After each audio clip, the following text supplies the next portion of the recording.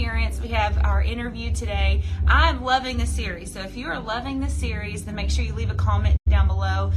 Just hearing the testimonies from these women and the things that God has given them has been so powerful. We've loved it so much.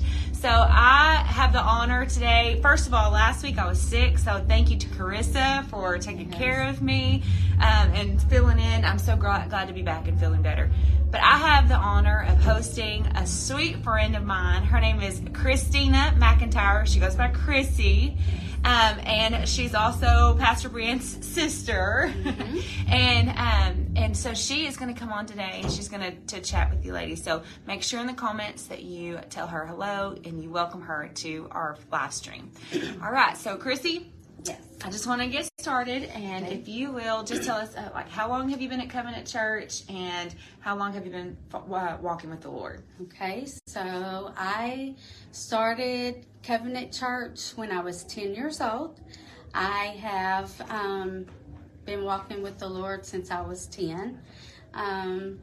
Been here for 43 years, and I've seen a lot, but I'm here to encourage you. If you find a good place, stay there. There's lots of benefits to it, and I'm truly blessed to be a part of this church and the ladies and things. So yeah, she's awesome.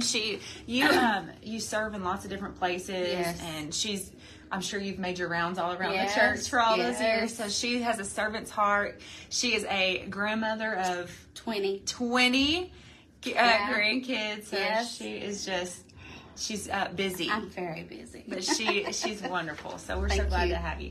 All right. So I know that the Lord has given something for you to share with the ladies. So you just want to get started and let them know what you have for them. All right. Well, thank you, first of all. I just want to share an experience that happened not too long ago. February the 16th, at the school. I just got the job this year at the primary school, and I'm loving it, by the way. We were at a staff development, and the day was going great. Then about 8 minutes till time to leave, which was at 3 o'clock, we were going to leave. An announcement came over the intercom, and it was very serious. It was, get in lockdown now. Oh, no. This is not a drill. Get there now. Shut your doors, and they were just going over the procedures that we needed to go through.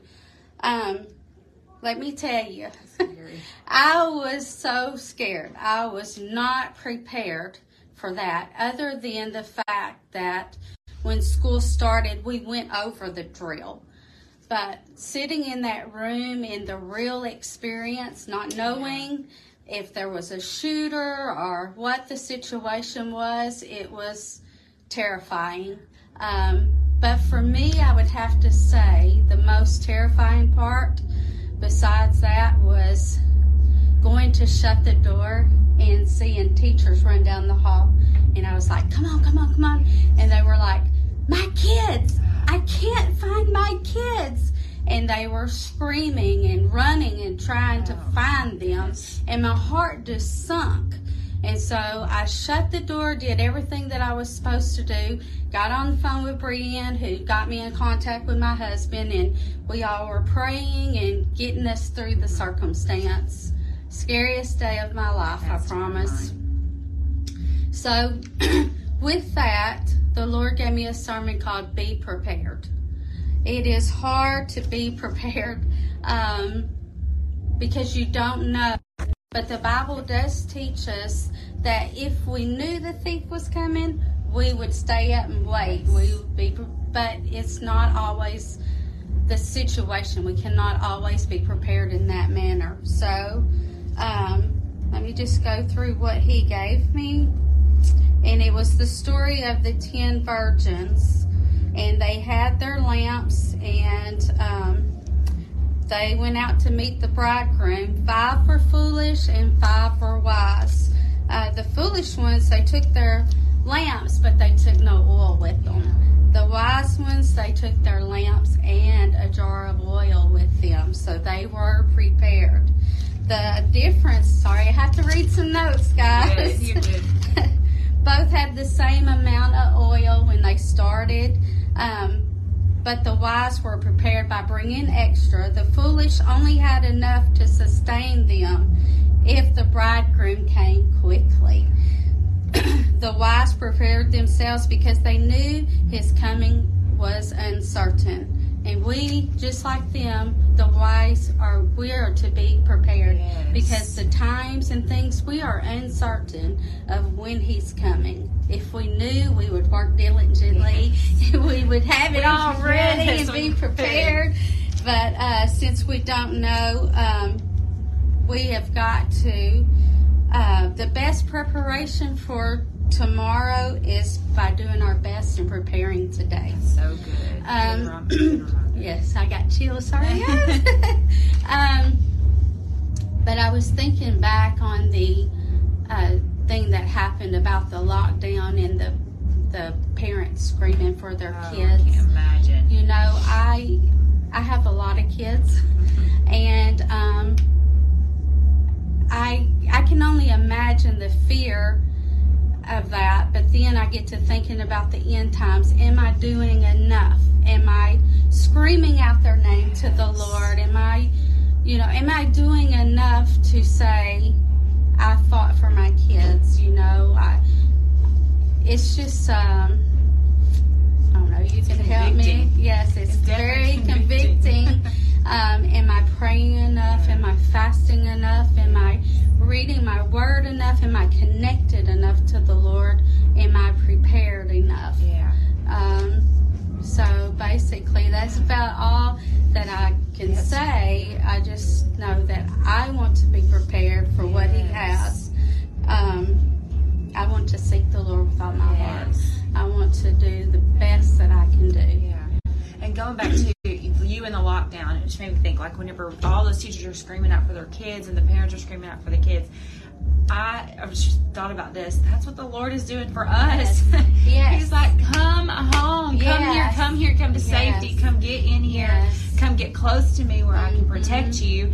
And then the ones that are lost, all of our kids that are lost, or family members that are lost, like he's saying, not only am I going to call out to you, but you call out to them for that person, like in intercession for that person, So as it gets closer to the end times, this is such a relevant, and not even just close to the end times, just in general, such a relevant message. A good reminder. Oh my gosh, yes. A good reminder.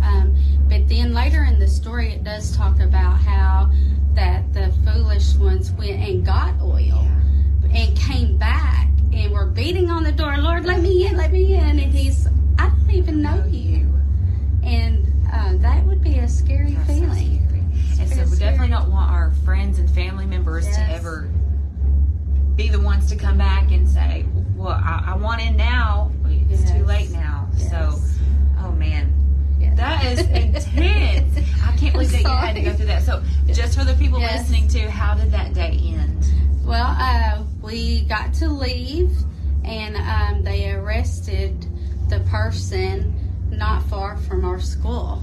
And but everybody was safe and sound, and we were thankful that the school wasn't full. Yeah. So, but in thinking about being prepared, I think I would have probably felt a little better if we had a building that was bulletproof, or had I had a firearm or something. But you just can't prepare for that. No. So you can't prepare for the physical part, right? But you can for the spiritual. Absolutely. Such a good reminder. Thank you for sharing that. That is it's so powerful. If that blessed you, make sure you leave a comment and tell us how much it blessed you, because it's such a relevant message for today. And man, it's convicting to me. Like, I've got to do more to be prepared and to make sure that everyone around me is prepared.